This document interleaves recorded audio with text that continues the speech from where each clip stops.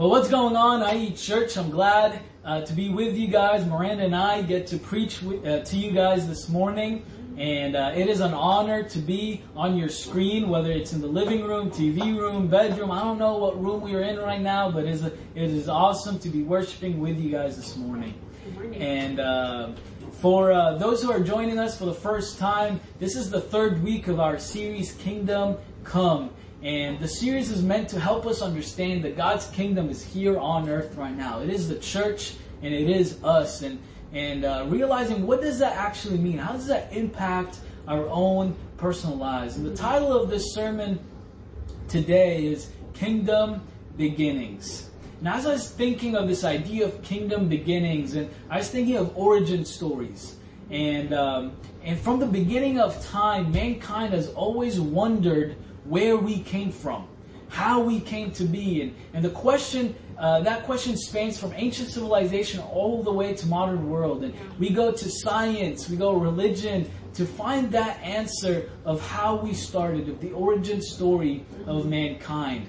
Even for some of us, maybe that don't know their parents or don't know a parent, there's always this hole of trying to figure out that side, trying to figure out who are we. And so you have all these DNA tests of Ancestry.com, 23andMe, just to find out where and how did we come from and where our ancestors came from. And I asked myself, why is there such an obsession about the origin story of mankind, how we came to be? And I believe the answer to that question answers an even bigger question, and that is, what is the purpose of our existence? Maya Angelou once said, I have great respect for the past. If you don't know where you've come from, then you don't know where you are. And if you don't know where you are, you don't know where you are going. See, to understand where we came from is to understand who we are. And to understand who we are is to understand why we think, act, feel the way we do. And when we really understand who we are, then we know how to move forward. And right now, as I reflect on our church, as I reflect on my own personal life, I see that the world is changing. There's a cultural shift that's happening, and there's a turning point in our world. And the church is really front and center. Disciples are front and center. And the church and disciples are being attacked by Satan. They're being attacked by sin and really the philosophies of this world. And at the same time, the church is trying to navigate where we stand, or how do we address certain issues, and asking the question of how to address certain issues, but at the same time not conform to the world. How much or how little should we talk about the turning point of our world, but still hold on to God's truths? And I believe to answer these questions, we need to go back to kingdom beginnings and really understand when God created the world, when God created the church and His kingdom, what was the heart behind it? What was the purpose of His kingdom? Because if we understand that, we'll understand how to go from here as disciples.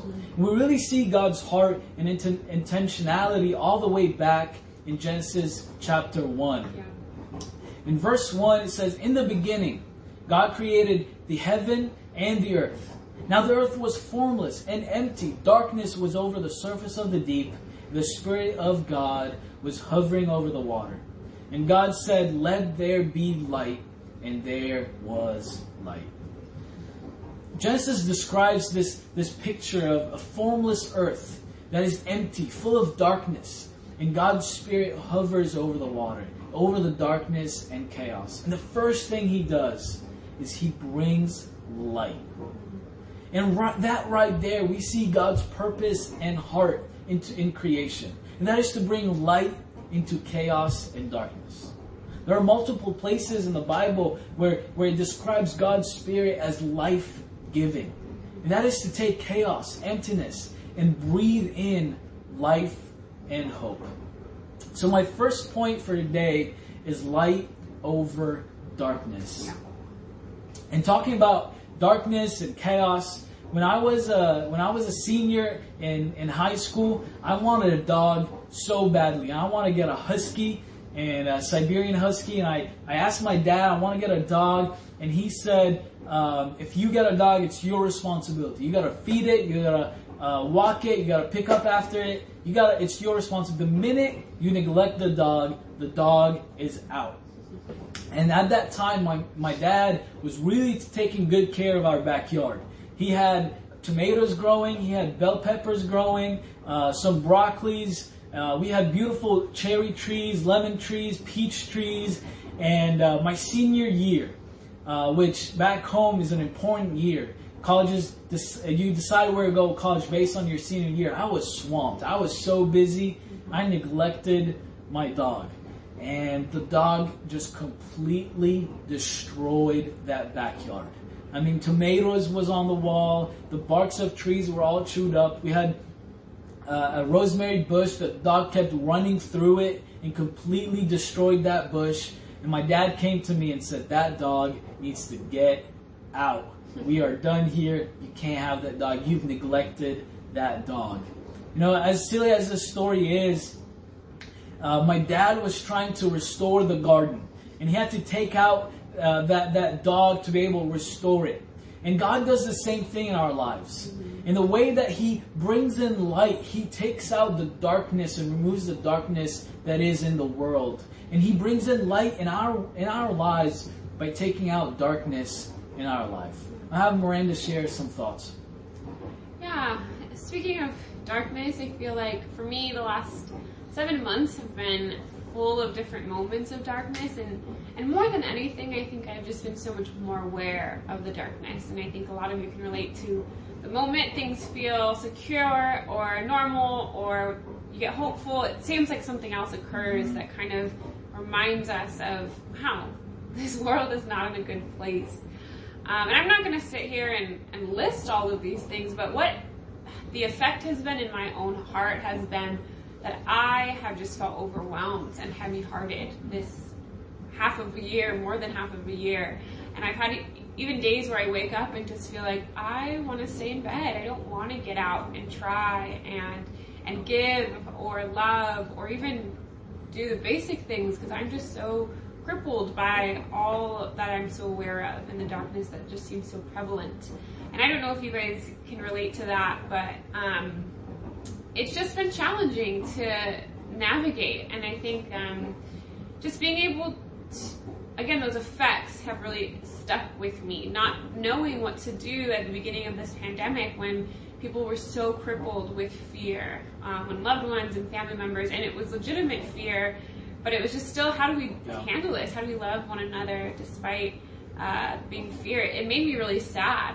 And just hearing my country mourn and cry out about injustice really opened my eyes, but it broke my heart in a lot of ways, wondering what's the solution to all of this? And connecting with those who are physically hurting right now, it has shown me that the world is really lacking compassion and that I have to kind of change my own heart to be much more compassionate right now.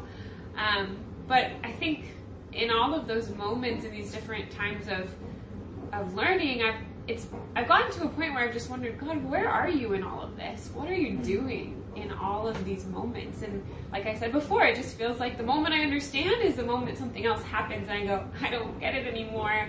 God, what is happening? And I've had to really search in my own quiet moments of my heart with God and hold on to the fact that, well, God is really good still. He's good, and He is a good God.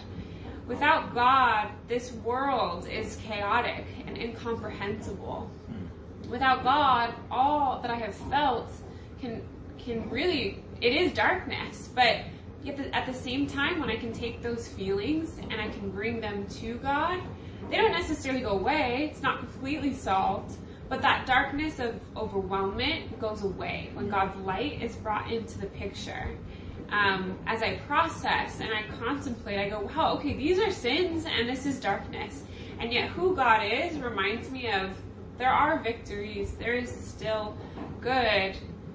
And God is not changed by this darkness, but really He's the solution to these different dark moments. And so that's helped my heart. Again, I don't feel like it's just fix all the world's problems, but in my own walk with God, I've had to take this darkness and bring it to Him and see how He restores it to light. Amen. You know what I love about Miranda's sharing is this understanding of that the world without Christ is a world that is hurting. The world without Christ's light is a dark world. And this idea of how darkness is in itself is not a matter, is not a thing. Darkness happens and forms in the absence of light. And in the same way in my life, I realize when I'm not in my word, I realize when God's light is not in me and I'm not considerate of God in my life, sin starts to seep in. And I get prideful, I get arrogant. And I need God's light in me to take out the darkness. The same thing in the world. The world right now needs God's light. 1 Peter 2, verse 9, God reminds us of who we are with Him. God reminds us of what the world could be and what the church is in His light. And it says, but you are a chosen race, a royal priesthood, a holy nation, a people for His own possession, that you might proclaim the excellence of Him. Why would I proclaim the excellence of Him? Because He called you out of darkness into His marvelous light. You know, I love this passage because it reminds me of when I study the Bible. It also reminds me of who I am with Christ. He brought me out of darkness and turned me into part of His chosen race, a royal priesthood, a holy nation, someone after that I'm His own possession. That same way when the church studies the Bible with someone, or when you study the Bible with someone, what we do is we put God's word in there. We put light in His life to drive out darkness. And whatever light is in there, we elevate it to take over the darkness. And we need to understand that darkness cannot drive out darkness. Light can only do that. Anger and hate cannot drive out anger and hate. Love, faith, patience can do that. You know, I remember when I was in college, I was a waiter, and I worked with a waitress that identified as homosexual. And I remember we started having conversations. I shared a few scriptures, and I told her what I think. And then at the end of our conversation, she said something that kind of caught me off guard and said, you know, I've been to a lot of churches, and every time I've been hurt by the church or by the people that's in the church, and I leave, and I don't want to come back. And I remember just asking her, did you feel that with me? And she said, yeah, a little bit. And I said, in my pride, and I think of that, and I remember that moment, and I said, well, honestly, I'm just saying it the way it is. And I said that, and I knew immediately that was not good. And today I think, man, what if I represented God's light in that moment? What if I showed her God's light in that moment? Instead of showing her my pride, my arrogance, instead of me relying on what I think is best, or the way I said it is the way it should be, or whatever it was, what if I represented God's light in her life in that moment? I think it would have been a completely different outcome.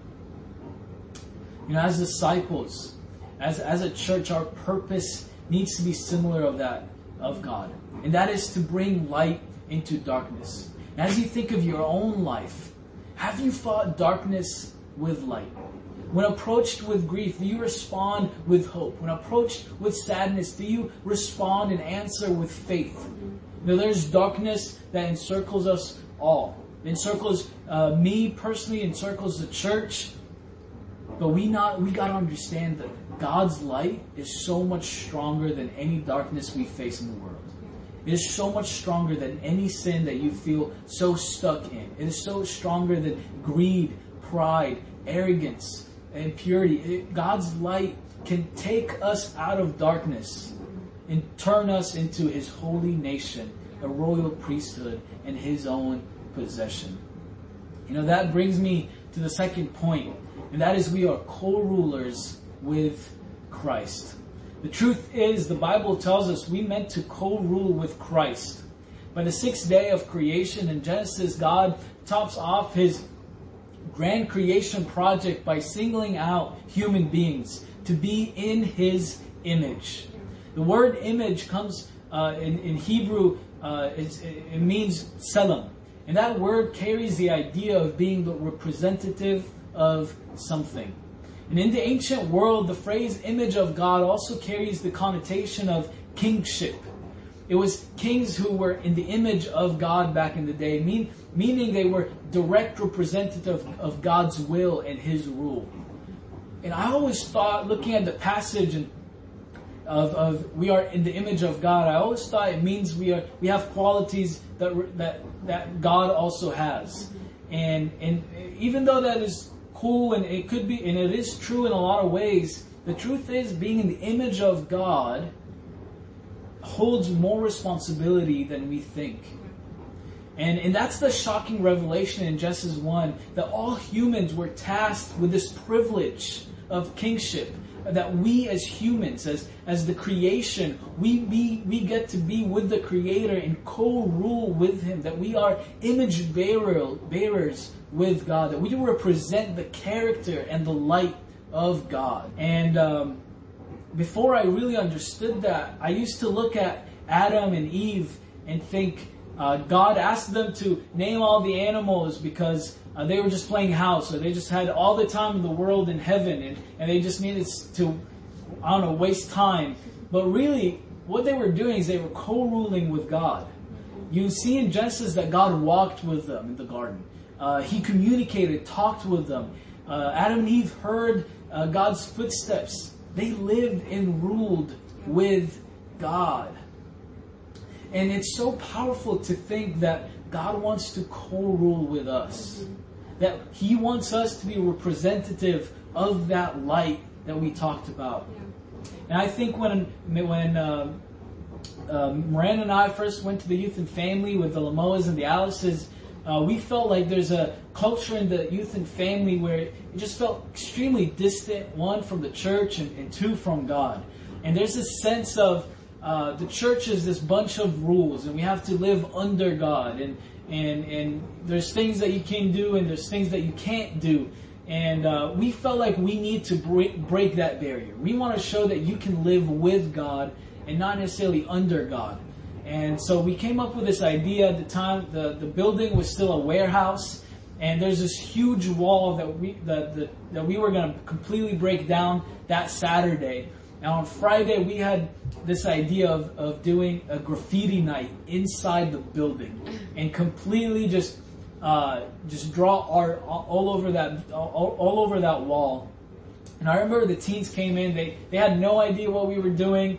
And we opened the doors and gave them spray paints and told them go crazy on that wall. And they just stopped, and they felt like, is this even okay? Like, are we breaking a law, or are we breaking a rule that the church had? How can we worship and paint and graffiti on that same building? And it was this realization of, wow, we can live with God. Our lives doesn't have to start and stop on Sunday mornings.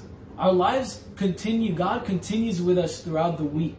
God continues throughout our lives. We can live with God. A lot of times we feel like we have to live under God. A lot of times we feel like we have to live for God. Reality is God wants to live with us. God wants us to co-rule with Him. Now we need to understand that co-ruling with God means using God's wisdom and standard of living, not ours. Sometimes we rely on our own wisdom. I rely on my own understanding. And I think that God's promises needs to be shown and implemented in my life in a certain way. Or the church needs to do this or do that.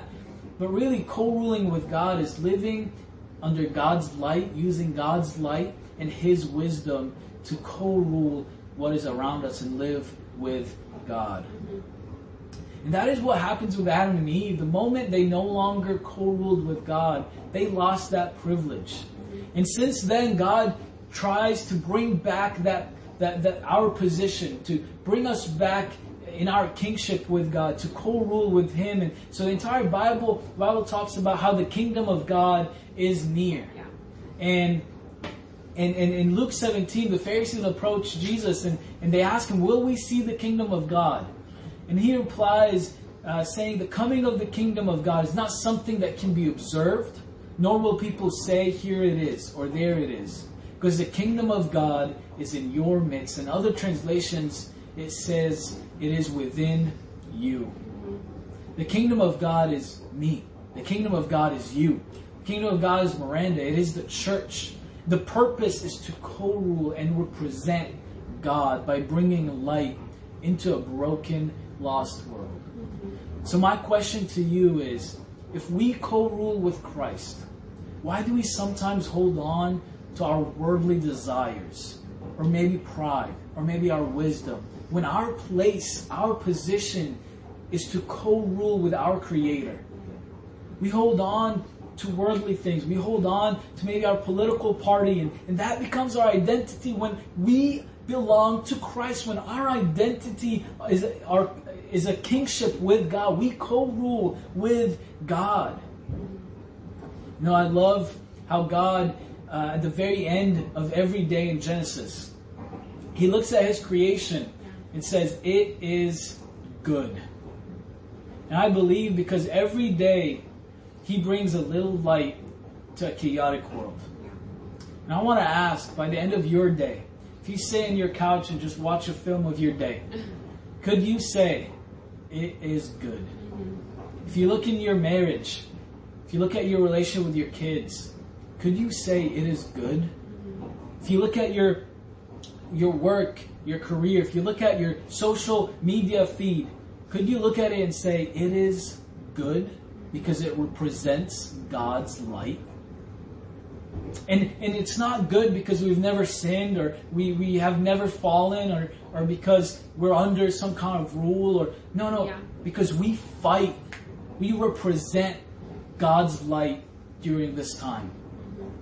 I'm going to have Miranda share last thoughts before we pray for communion. Yeah, I'm going to share, I think that throughout most of my Christianity, I've misunderstood this idea of what it means to live my life with God. I think as a young girl, when I was pursuing following God, I thought that God was going to just fix all my problems. And I'd seen my family go through hardship, and I'd seen what I felt like was darkness, and I didn't want that. And I had seen how impurity and deceit and selfish ambition had gotten me to a place where I felt like my life was not pleasing to God. But I think at that age, as a young girl, I thought, well, if I follow God and I do this Christian thing, I will just have a perfect life. And I can avoid darkness, I can avoid hurt, I can avoid pain. Versus really understanding that was not God's plan, just to give everything to me. My life wasn't going to be a relationship from God. And I think as I fell in love with God, I wanted to give my life to Him, and I wanted to just do everything for God. I wanted to not pursue a career, because I just wanted to help people learn about Jesus. I wanted to travel the world and show people God, and I thought giving up everything was the right thing to do, and just living my life for God is how I ought to live. But I think as I have grown, and even just as Fatty's sharing, I think I'm starting to see my life is meant to be lived with God. And I find it beautiful that God walked with Adam and Eve, that He created this world so that He could be with His creation. And I'm just sad that I misunderstood that for so many years. And I love that at the beginning of the Bible, God wants to be with His creation, and then at the end, it's also highlighted, and all the way throughout. But I just love that the bookends are come and be with me, be with God.